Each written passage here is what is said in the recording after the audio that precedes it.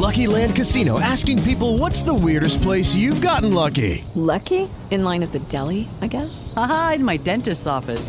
More than once, actually. Do I have to say? Yes, you do. In the car before my kids' PTA meeting. Really? Yes. Excuse me, what's the weirdest place you've gotten lucky? I never win and tell. Well, there you have it. You can get lucky anywhere, playing at LuckyLandSlots.com. Play for free right now. Are you feeling lucky? No purchase necessary. Void where prohibited by law. 18 plus. Terms and conditions apply. See website for details. Do you believe you can live a pain-free, vital life? Do you want to step back into your power and share your gifts with the world? Are you ready to make a commitment to you? It's time to reclaim your inheritance as a self-healer. Welcome to the Nature of Healing. Hello, healers. I'm Roseanne. Today, I have with me a man who leads the charge to protect individual rights related to personal choices in health, nutrition, medicine, and food integrity. Since 1989, Scott Tipps has been the general counsel for the National Health Federation, the world's oldest health freedom organization for consumers, as well as the editor-in-chief of its magazine Health Freedom News. In 2007, he became NHF president and has been a frequent speaker for the organization and for health freedom on several continents. Scott Tipps is a California licensed attorney who lives in Europe and who specializes in food and drug law, general business law, and engages with other nonprofit organizations with an international clientele. He lives in France most of the year. As a legal columnist, Scott writes a monthly column for Whole Foods magazine called Legal Tips, a column he started several decades ago. Currently, he is primarily occupied with health freedom issues arising from national governments and such international organizations as the Codex Alimentarius, which is influenced by corporate giants that threaten national therapies and foods and limit individual freedom of choice in health matters. In that capacity, he has compiled, edited, and published a book on the subject entitled Codex Alimentarius: Global Food Imperialism. He also attends Codex meetings worldwide on a regular basis. Welcome to the Nature of Healing podcast, Scott. Thank you very much, Roseanne. Well, before we begin, I also wanted to give a shout out to our friend Kat Carroll and NHF's executive director, who is also the managing editor for your quarterly journal and who also does so much for health freedom. Hey, Kat Carroll, wherever you are. And for those of you who don't yet know Scott or the work of the formidable National Health Federation, I encourage people to become a member at thenhf.com. So with that, Scott, can you share some of NHF's accomplishments under your leadership? Well, first of all, let me thank you for that really nice introduction and also for inviting people, your listeners, to join the National Health Federation. And I really appreciate that. So the National Health Federation is the world's oldest health freedom organization. It's been around since 1955. So what does that make us? 64 and a half years old. And we have had our fingers in many different health freedom pies, from vaccine issues to legalizing Laetrile to protecting chiropractors from the predatory American Medical Association to getting fluoride out of public water supplies to dealing with all sorts of toxins, contaminant issues across. When they were spraying, melathion back in the 60s, the NHF was there to protect the public and the like. And now one of the most current issues that we're dealing with is one that you alluded to on that, Roseanne, and that is the Codex Alimentarius issue. And we have been cognizant of it for several decades, but we've been actually participating in one way or another for 20 years at this point, and actually 22 years now that I think about it. But some of our accomplishments, I'll just start with more recent ones because there are a number from the past which I've actually touched upon. But just for example, at the Codex Alimentarius, and for those of you out there who don't know, the Codex Alimentarius is Latin for food code. And what it does is it establishes food standards and drink standards throughout the world. About 99.9% of the world's population is covered by Codex. So what happens there globally really affects everyone on down to the individual in individual city, county, state, municipality. And so these things that go on where they are setting the standards, the food standards at Codex really affect you directly. And one of the things that NHF did, actually, I guess I did for NHF back in 2002, was after having served on the United States delegation for a number of years, they got a little tired of me harping at because they weren't exactly doing pro-health and pro-health freedom things at Codex, so they kicked me off the U.S. delegation. But I was able, through a fluke really, to get the National Health Federation accredited by Codex so that we could start attending the meetings and speaking out directly. And that is, we had the right to speak out almost as much, just as much really, as the United States delegate. And keep in mind, all these country delegates are really represented by FDA-type bureaucrats or USDA-type bureaucrats at these meetings. So we were truly the only health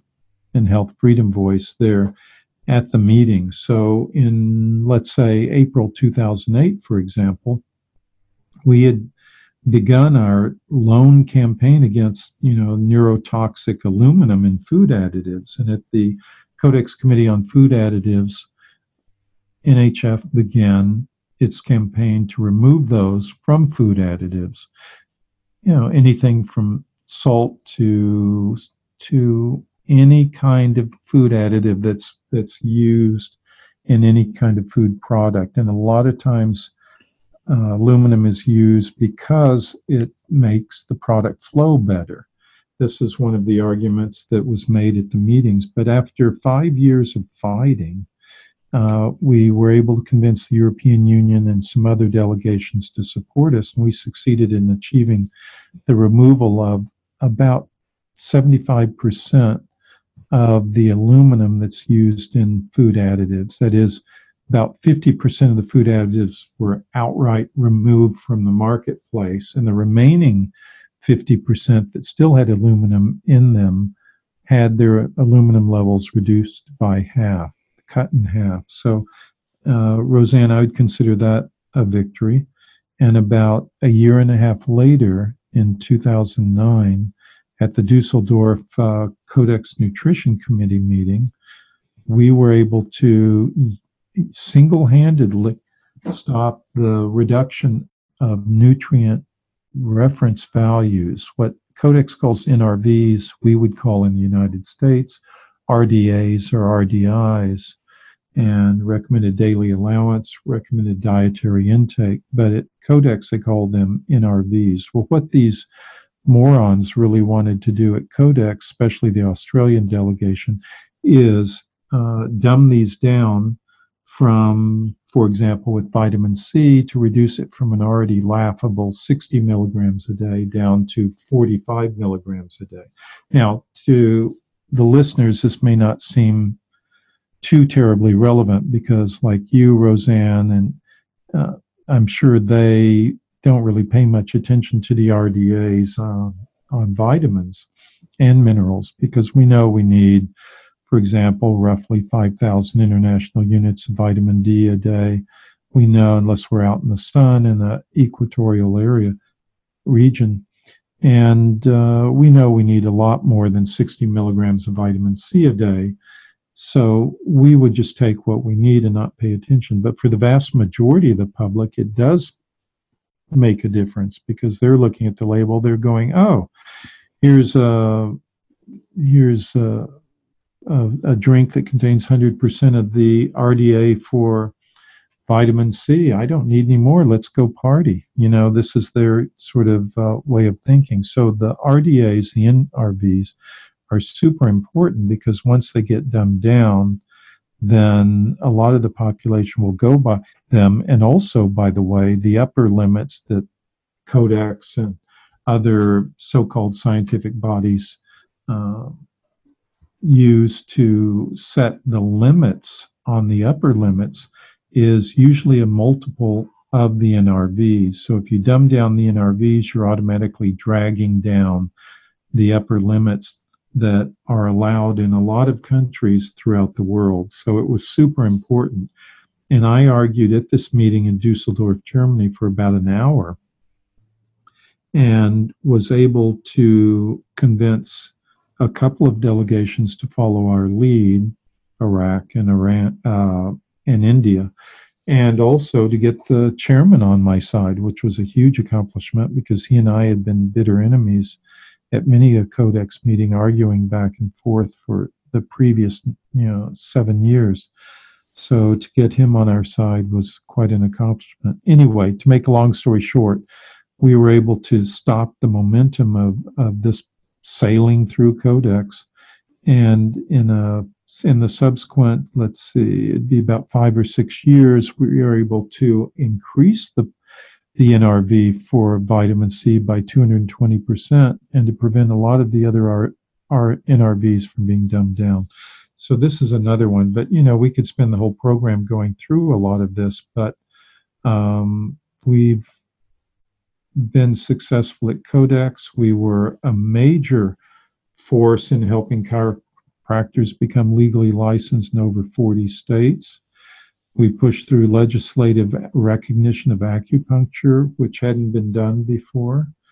And the funny thing, Roseanne, is that after this victory at the Dusseldorf meeting in 2009, we've gone almost every year, not every meeting admittedly, but every year with some sort of victory at Codex, so much so that the chairman and the chairwomen at these meetings are oftentimes very reluctant to call upon me to speak out at the Codex meetings. Sometimes I have to use subterfuge even to be able to speak out at the meeting. But we do submit documents. We do get country delegations to speak our words and the like. And then actually we've gotten the Codex Secretariat to come down hard on the Codex chairmen or chairwomen usually who don't like to let us speak out. So they realize they have to let us speak out. In fact, some of the chairmen are very solicitous of us, and if they even get a hint that we are miffed at not being able to speak at a certain time, they apologize to us. That's really a difference there. So you really are remarkable to be in the position that you are and have that kind of influence. You obviously have the right balance to negotiate with multiple players and at different levels, in the industry, from the industries to the different governments that you're faced with on the international level. Yeah. Was this role created for you, or did you create this role for yourself? Oh, I was mentored by a lovely woman named Maureen Kennedy Solomon, who was very black and white in many ways. You were either for her or against her, and hence there are a lot of people even today who don't like her. But the one endearing thing about her is, well, there are multiple ones, but one endearing thing is she really didn't care. What she cared about was health and health freedom, and she really fought for that. She's really a role model for many people, especially women, but even, for me, she was a great role model. But I actually got into the area, into the field, because of Dirk Pearson and Sandy Shaw, whom some of your listeners may know, but maybe not the more recent generation, because Dirk and Sandy wrote a book that was on the New York Times bestseller list for many, many weeks, called Life Extension, A Practical Scientific Approach. And this came out in May 1982.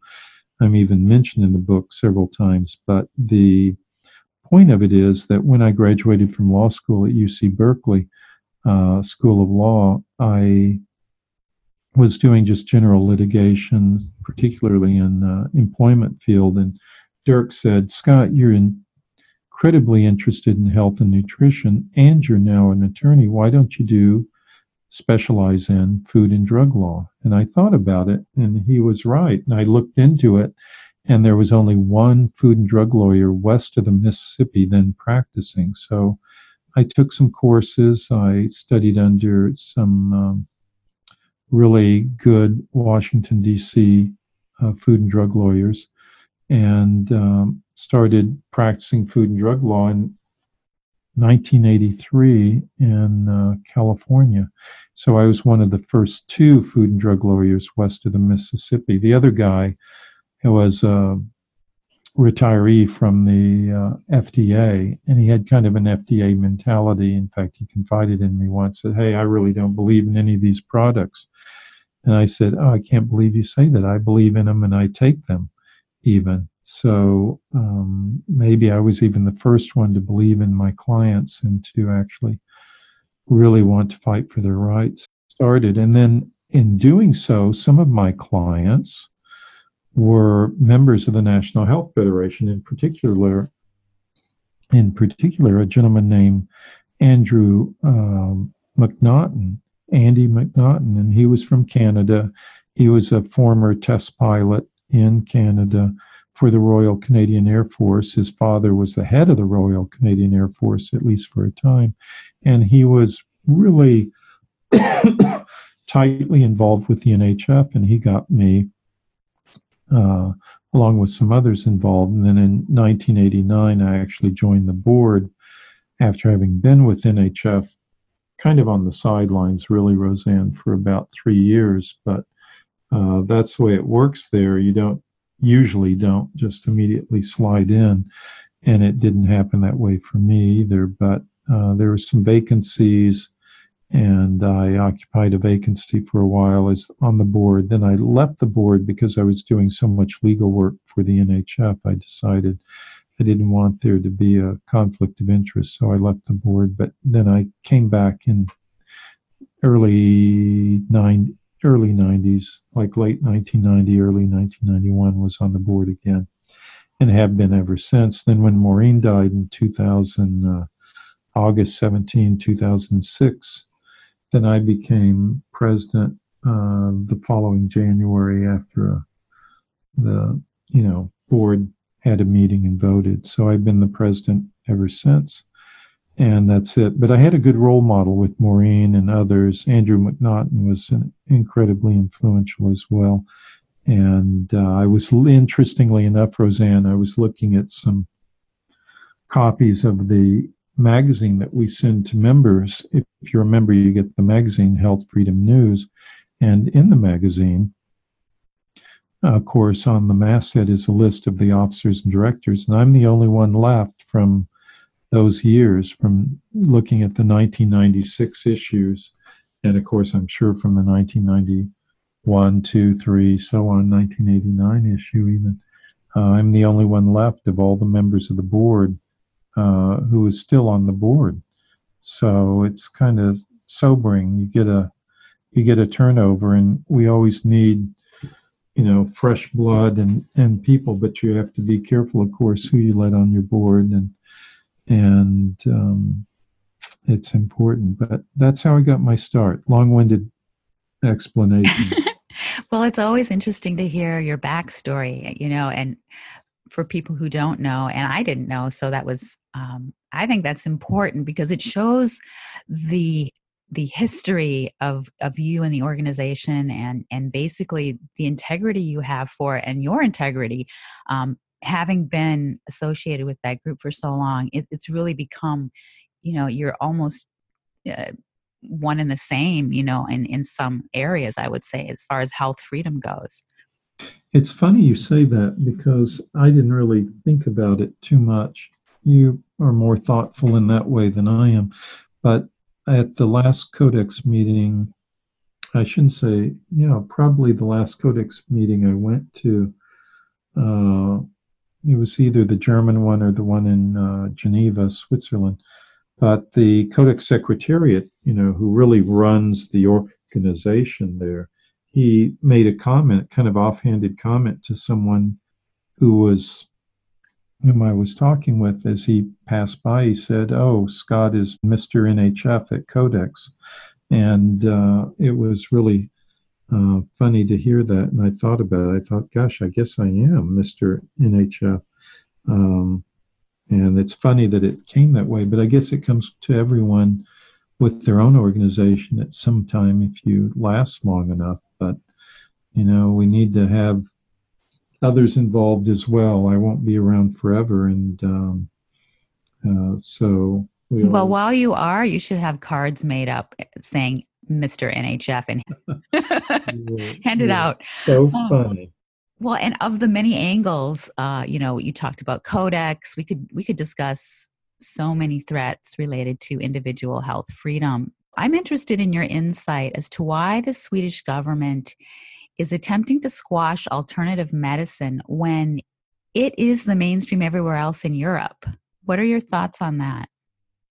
Well, it's very funny because we do have a branch called NHF Sweden that's been highly successful. They were the lead opponents to the attempt by the Swedish government to do what's been done in California and in Italy, and that is extend the vaccine mandate and to school children and to eliminate exemptions. And the NHF Sweden group, which is actually quite large, I forget how many members they have, but it's just they alone are about 1,000. But in any event, they squashed it there in Sweden. But what happened is, to answer your question, is that the Swedish government didn't, rest there. They didn't take this defeat lightly. And they came up with something called the SOU report. Don't ask me what that means in Swedish because I don't know. Although the head of our Swedish group, Sarah Boe, would be able to explain it very, very well. In any event, this SOU report came out of a government inquiry led by this gentleman known as, I guess his name is Kjell Asplund. And Dr. and I emphasize the word Dr. Asplund is, as you can imagine, a product of the Swedish medical education system, and he's been highly indoctrinated in the drug cartel, the so-called legal drug cartel, and it's an attempt, just plain and simple, to squash the competition. That's what happens, That's what happens when you have a government that has these kind of powers. You have the ones who can't quite hack it in the marketplace, or at least don't want to have to trouble themselves with competition. They go running and crying to the government regulators, who are nothing more than their thugs and henchmen, and they ask for protection from competition. So complementary and alternative medicine has been very successful in Sweden. I've been familiar with it since the late 80s, because when I went to Sweden in the late 80s for that very purpose, for a client of mine, when I was practicing more actively in the food and drug law area, and consulted with a lot of the alternative practitioners back then. But in any event, the SOU report came out and said, look, we've got to take away any rights for complementary and alternative practitioners to call themselves that and to do anything. And there's a laundry list of what they can't do. Now, some is something that won't impact CAM practitioners, like they can't, perform surgery, they cannot prescribe drugs. Who cares about that? They aren't interested in that. But where it really hits home, is that it gets into areas that impinge upon their ability to prescribe herbs, to even say that something is a disease or a disorder, and to then make a recommendation on that. So this is where it's bad, but this is still an ongoing process, and NHF Sweden is fighting it very hard there, and we hope that they'll enjoy the same success that they enjoyed earlier. And so part of what we're doing there is pointing out that, look, what the Swedish government is trying to do is actually illegal under the European Union's laws, because those preempt the Swedish law. And as much as we may not like the EU in certain areas, they do have some good points. And one of them is that there should be a free flow of practice and treatment of patients across the borders. And this, in fact, is a EU law. And by making this sort of proposal, the Swedish government is actually violating EU law. So I think when the law is litigated, as it probably will be at the EU level, then it'll be shown that it is the Swedish law has violated basic principles of the EU treaty, and it will be ruled illegal and it will be annulled. So I think we'll win on that. It'll be a long battle, perhaps, but I think ultimately we will win on that, because it's just basically wrong. People should have the right, as I know you agree, Roseanne, that they should be able to choose their own health care system or own health care modality that they want to do. It's their body, and they should have that right to do it. If they want to choose chemotherapy, they should have that right. If they don't want to choose chemotherapy or to be injected with toxic vaccines, then they have that right as well. So that's where it stands on that. So it's an ongoing battle, and the outcome is not yet determined. But I think we can see the handwriting on the wall because of the EU laws that are in place right now. Well, that's good to hear. And yes, I totally wholeheartedly agree with you that everybody should have a choice to choose their own medicines, their own foods.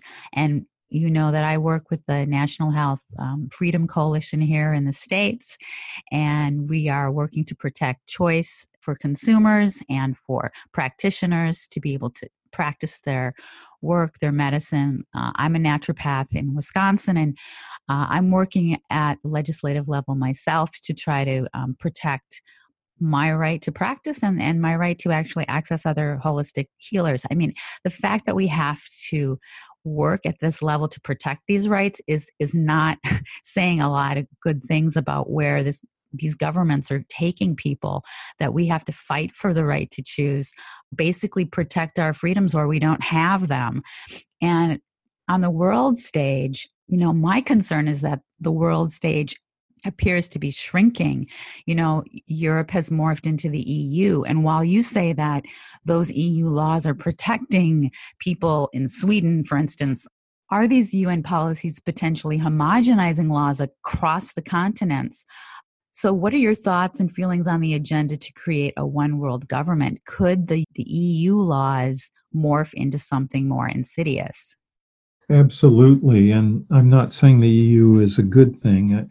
It's just with a lot of bad things, there's often a silver lining in the cloud. And in a sense, you can stand back and almost laugh at it because they are shooting themselves in their own feet with these protective EU laws that can be used against them. So kind of the law of unintended consequences. But yes, I see and have seen, and even my father inculcated in me to have seen this when I was quite young, that there's this big drive to one world government, and it's unrelenting. I mean, it has setbacks every now and then. It suffers setbacks, and we're looking at them occasionally, and I think there are major problems with the EU that will cause it to spin apart and not hold together. Not just the Brexit thing that is the current sort of bugaboo for everyone, but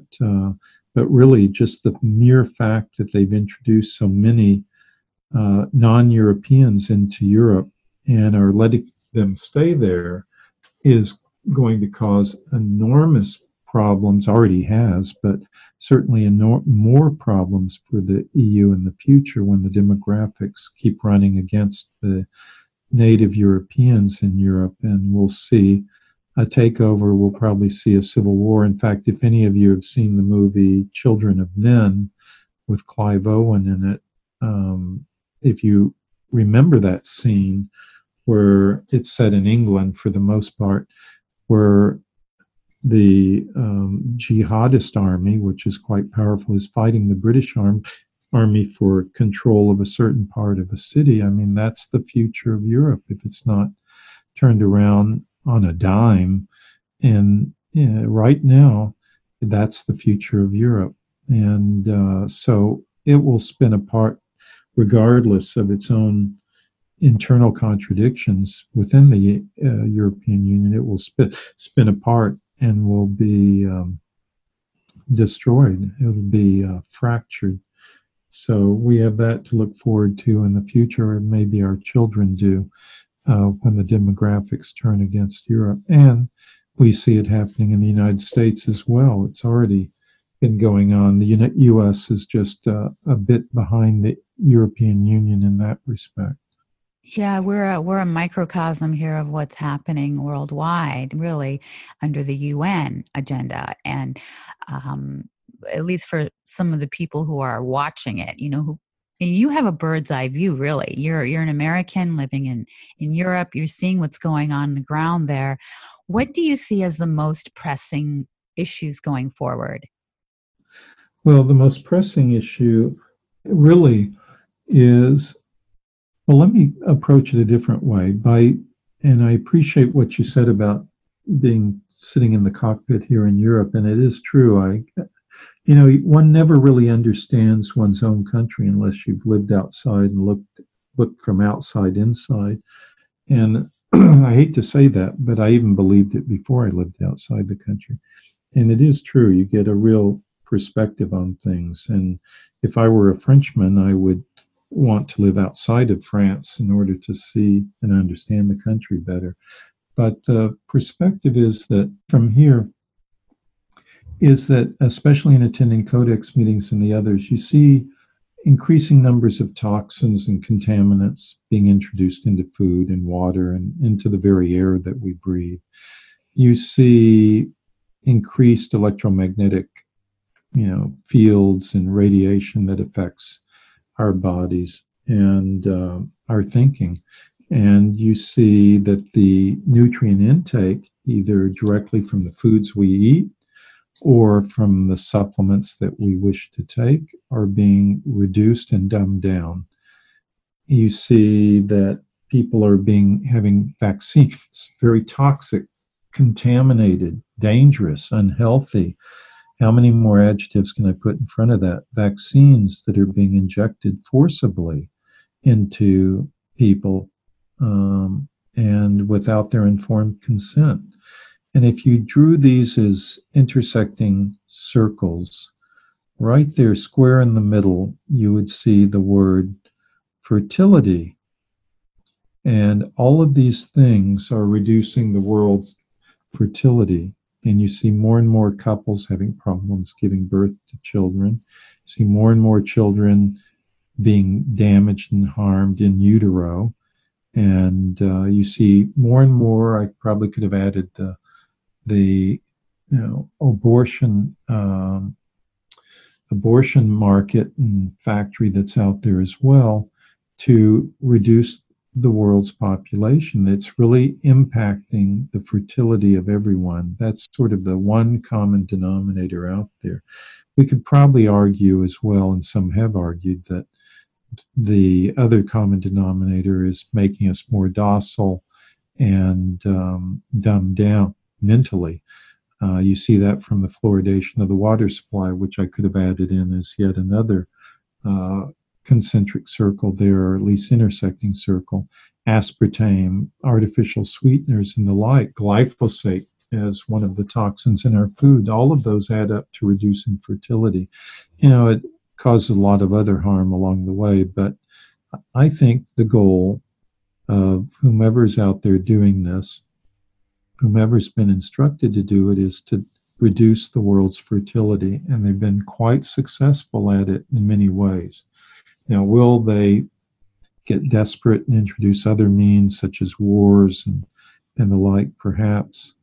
But that seems to be one of the common things that's going on. Now, the pressing issues are those intersecting circles that I mentioned, and that is, everything from fluoride, aspartame, vaccines, glyphosate, the EMFs that we deal with, smart meters, 5G, all of these things that are either in effect or in the future, near future. Those are all things that we're fighting for, and I appreciate and I want to commend, as our fellow freedom fighters out there, the National Health Freedom Coalition and National Health Freedom Action out there is doing a superb job of helping to protect the public and protect consumers and protect individuals from these things that are going on that are all harmful to our health and even killing us. I mean, just look, how many elderly have I known who 2 weeks after getting the flu injection, they end up dead? I've seen this time after time after time. And when my own mother, unbeknownst to me and quite elderly, got a flu injection, I was like watching the calendar for the 2-week period to come and have her die. And I really was quite angry at her because of this, having done this. But fortunately, she's a pretty sturdy soul, and nothing happened to her at that time. That was a couple of years ago. So it doesn't happen universally, but really all these things that are done to harm people, it's just absolutely criminal. And it really needs to be stopped, and people need to be educated insofar as they can be warned against these things and prevented from, harming themselves unknowingly by being in the line of fire from these toxins and contaminants.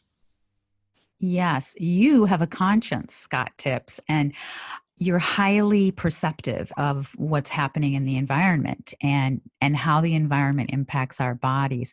You're also very conscious about the soul level. You represent a minority of souls on this planet who are really aware of what's happening on many levels, and you are trying to do the work of an army of people.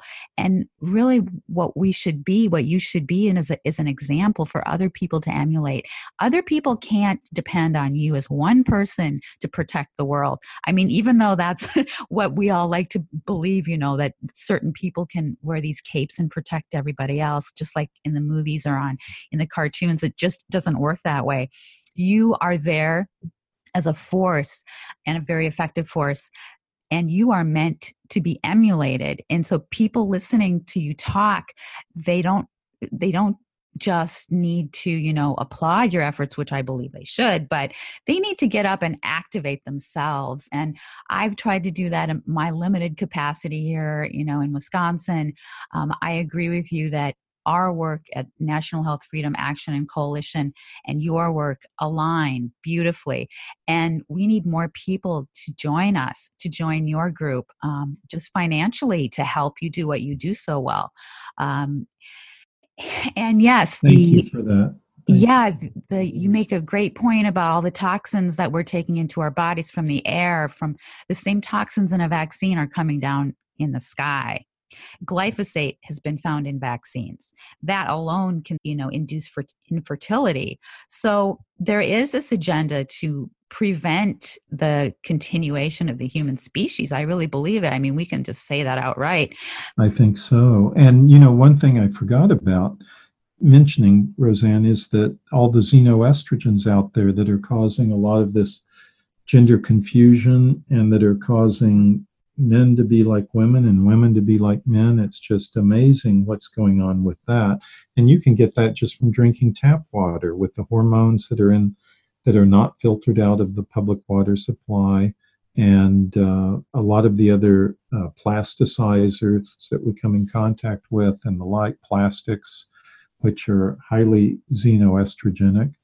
And this is a problem as well, contributing to the lowered fertility, because if you cause, I think what they realize is if you can cause the polarity between masculine and feminine, between male and female to be reduced down, then there will be fewer couples, because people will not be so attracted to the opposite sex. There won't be kids resulting from that attraction, and children resulting from offspring resulting from that attraction. And so this is part of the agenda as well, is to encourage a lot of these so-called non-binaries out there and transgenders and the like, and to make a more androgynous society. And in doing so, people are less able to recognize potential partners in that kind of a soup. And this just fits the bill for them, along with all the other problems that they're throwing our way, all the other toxins and contaminants that they throw our way. Anyway, I just wanted to interject. Yeah, that's excellent. I love talking about that next level, because that's when you ask all these questions, when people are confused by what's happening with the laws, how we're limited in what our rights are now and where this is going. You have to go to that next dot, connect the next dot to say that where else are we going but a transhumanist world, where if we can't procreate anymore as human species, what's left for us? Well, they'll roll out the solution, which is merging with AI, merging with machines, or a transhumanist agenda. And that is a UN agenda based on the dots that I've connected. I know it's a little stretch, it's a little reach for me to say that, but Patrick Wood, I believe, is one who writes about this. There are people talking about this, just as you have described, how we are changing the human body. And we see it in the environment when the fish are being feminized by all the hormones in the water. We are seeing the same things in our species. Yes, it's so true. And this is increasing. It's not decreasing, unfortunately. So we really need to do something. What was it? I heard just the other day that there is a projection, who knows if this is true or not, but at least, underscores the problem. And that is that by 2050, there will be more plastic in the oceans than there will be fish. And, it has a ring of truth to it. Whether it's actually a true figure or not, I don't know. But like I said, it underscores the problem of plastics in the ocean. The fish are eating them. When you eat fish, you eat plastic a lot of times. Now, some are arguing it's harmless, it just goes through your system. But at the same time, that's a xenoestrogen. And that is affecting people hormonally. And fish hormonally, as you pointed out. And, sea mammals and the like. So, yeah, speaking of the sea, some people claim that the Celtic salt is now full of, nanoplastics. Yeah, I've heard that, and that's why some are recommending Himalayan mountain salt instead, which could be true. I don't know, but it is still, again, it highlights us being careful about what we put into our bodies and what we eat. And it's more increasingly important to eat organic and be sure that it's truly organic. That was one of the battles we were fighting at Codex as well, where they wanted to, a lot of the players wanted to sneak in GMO foods under the definition of biofortification. And NHF and some others were able to stop it at the last meeting in December of last year, 2018. And they're still fuming over that, just like they fumed over the Zilpaterol battle. Zilpaterol is another xenoestrogen. They give it to cattle. It's sort of like cattle and pigs and turkeys. It beefs them up. I call it the Arnold Schwarzenegger drug. And this increases their muscle mass and decreases their fat tissue. So, breeders like to use this. You put it in the animal feed, but you can't give it to them. Usually there's a 2-week cutoff period before slaughter, the time of slaughters, so that all the additives and drugs that are in the animal system will clear out. Well, in this case, it doesn't work for zilpadrol and for ractopamine, which is a cousin of zilpadrol. They're both steroid-like drugs that are given to animals for just this effect. So they have to give it to the animal almost up to the time of slaughter. And when they do that, there's a large amount of residue in the tissue that people eat. Anyone eating sausage or bacon in the U.S. is almost certainly being dosed with ractopamine. And they are getting doses of this. It can cause increased heartbeat and rapid heartbeat in humans. But the important thing is when you add this to all the other contaminants that people are consuming, you have a real cocktail that is harming people's health and is affecting their fertility. And this is why at the last meeting of the vet residue of vet drugs in foods committee meeting, it's kind of a mouthful there and a tongue twister, but in any event, at the meeting in Chicago in April 2018, NHF almost single-handedly was able to stop zilpadrol from being approved for global distribution. And Merck, who is the maker of the Merck Drug Company, who's the maker of zilpadrol, was furious. They'd sunk millions into getting this approved at the Codex meeting, and we just stomped it into the ground. And so what did they do? Merck, of course, with their dirty tricks, they went up to the Codex science officer and said, look, NHF on social media has called your science, Codex science, junk science. And went up to the Codex secretariat and said, oh, showed him a picture on the iPhone. Here's a picture of you with Scott Tips. Oh, this not look good. So this all happened just before the lunch hour. I went to lunch, came back, and our delegation saw that people were applauding something that, because came in late, were applauding something that the Codex science officer had said. And he was basically saying that NHF is a bad organization because it called our science junk science and our science is good science.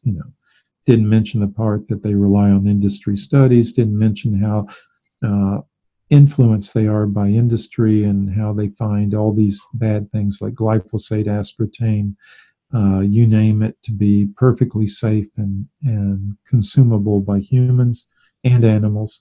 And so didn't mention any of that. But anyway, the Merck representative there, he comes up and chortles in my ear that, oh, now everyone here hates you, as if we were there to win some sort of popularity contest. But you know what? We won and he lost. Now, as Winston Churchill said, no victory is ever final, and it's true. So at the upcoming meeting in late May of next year, they don't meet every year, but in this particular committee, some committees do, this one doesn't. But at the next committee meeting, we will be having to fight this battle again. And so this is why I really appreciate when you say, please support NHF, because, we don't have government money, we don't have big corporate money to send us to these meetings, and it takes money. These cost thousands of dollars to attend. Without people going to our website and donating or calling in our office, we don't go, and things don't happen to like victories like this. I'm glad you said that, because you have to face these people, and we don't have to face them. You get to do this dirty work for us, and your work has obviously created some enemies among those at the highest levels of industry and government, since you have been so successful over the years. I'm curious, Scott, do you ever feel threatened? Well, it's kind of funny. Some of these people are my opponents are like a brother to me. They haven't talked to me in 10 years. But no, I'm just teasing on that one. But, no, not really. But you do have to, in a sense, I had a car catch fire mysteriously about 10 years ago and burn to a crisp while I was driving it. Of course, I stopped and got out, so I'm still here. But who knows the origin of that? But yeah, I mean, people will hate NHF, hate us, all the members of our delegation at the meetings. There will be some who really love us to pieces, and fortunately, we're very lucky because the Codex Secretariat has a very neutral position, and so they aren't unfair to us at all, and they treat us the same as they do treat others. But the chairmen and the chairwomen are a different story. It depends upon those. They don't threaten us, but some are friendly or at least neutral, and others are unfriendly and definitely unfriendly. But in terms of threatening, I'm sure as things continue, we will see that, such as this Merck representative who was there and made these outlandish claims against us. Who knows what they could do? I'm not saying they have done it, anything Right. dastardly, but well, they must feel threatened. I mean, for them to act out or to, yes. to say things like that, they must feel threatened. They're grasping. So Yeah.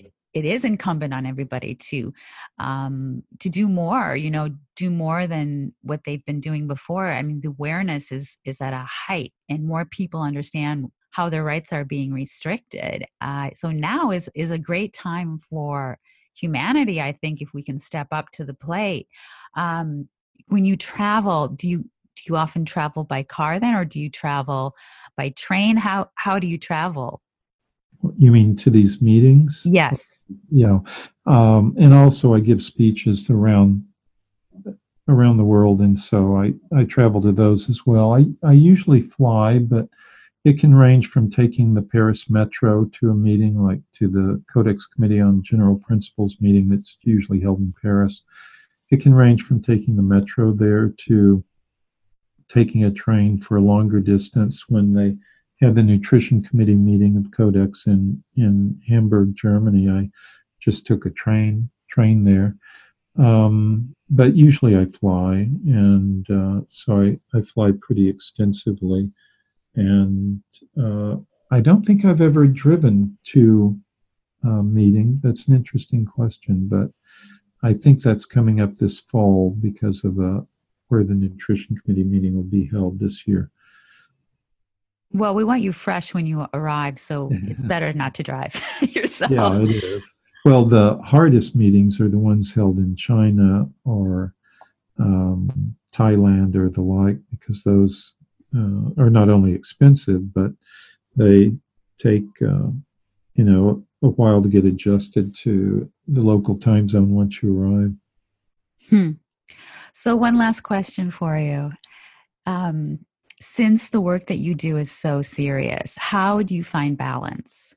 Well, that's an interesting question. How do I find balance? Well, I would say I just interrupt the work at times with doing other things, reading and writing and that sort of thing, but a lot of that can be interpreted as work. So what's the balance? Do you eat well? I do eat well for the most part, not always, but I take a ton of supplements, and I have I'm in the good graces of friends such as yourself and others, and that's always good energy. So I don't think that I overwork myself. So maybe that's a key right there.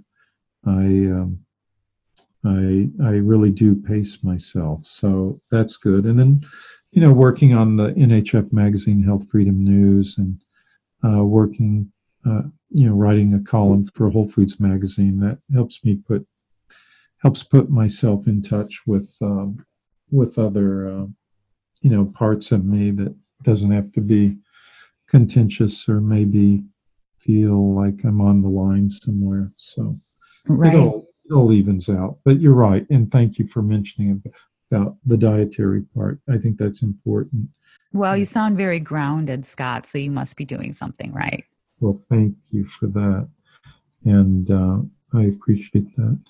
And I'm glad to be in grounded company. Thank you. And Scott, thank you so much for being with me from across the pond to not only educate everybody on these important issues, but just, describing the work that you do and how anybody can really support what you do and not have to leave the country. Because really, we want to be able to be free in our country and continue what it is we're here to do. And you allow, to a large extent, you allow us to do that. So thank you so much on many levels. Well, thank you. Thank you, Roseanne. And I appreciate your doing this broadcast and having me on. I really do. Thank you. So how can people support the National Health Federation? Well, they can definitely go to our website, thenhf.com. So that's THE, and then our initials, N like Nancy, H like Harry, F like Frank. So thenhf.com. Go to the donation page and donate. But as you said at the very beginning, it's actually important to join. And when you join as a member, you're making a real difference in the world in terms of a direct contact from us to Codex to really 7 billion souls worldwide. And we've seen it time and time again where people who have donated to us just by going online or mailing in a check, or people who have joined have made the difference between us going to the meetings, these Codex meetings, and actually turning the tide at the meeting, like we did with the Zilpaterol standard that they were trying to pass worldwide. And we were able to make a difference there, like we did with the nutrient reference values and the others. And I always tell this tale, so I hope you don't mind my saying it again, that we had a gentleman in Dublin who gave us $1,000 to go to that meeting in Dusseldorf to fight on the nutrition committee meeting. And by going there, and then by my arguing for that solid hour against the NRVs being lowered, I became the visible hero of that. But really the hero was the guy who gave us $1,000 to let me go. So this is a way, by joining NHF, by donating to NHF, is a way for everyone out there to be a hero and to make a real direct and definite difference in the world by doing so, just like this gentleman did with the NRV issue, which we wouldn't have been there to have made it if it hadn't been for him. And it doesn't mean that everyone has to donate $1,000, but 10 individuals donating 100 gets us there, or 100 individuals donating $10 gets us there. So it all makes a difference. It does. Thank you again for making that point and for your dedication and all the important work that you do, Scott. Thank you. Thank you, Roseanne, for saying that. My pleasure. And until next time, healers, lots of love. Visit or consult with Roseanne Lindsay, naturopath, at natureofhealing.org, or you can find her books at her website and at Amazon.com. It is Ryan here, and I have a question for you. What do you do when you win? Like, are you a fist pumper, a woo-hooer, a hand clapper, a high fiver? I kind of like the high five, but if you want to hone in on those winning moves, check out Chumba Casino. At ChumbaCasino.com, choose from hundreds of social casino-style games for your chance to redeem serious cash prizes. There are new game releases weekly, plus free daily bonuses. So don't wait. Start having the most fun ever at ChumbaCasino.com. No purchase necessary. VGW Group. Void where prohibited by law. See terms and conditions. 18+.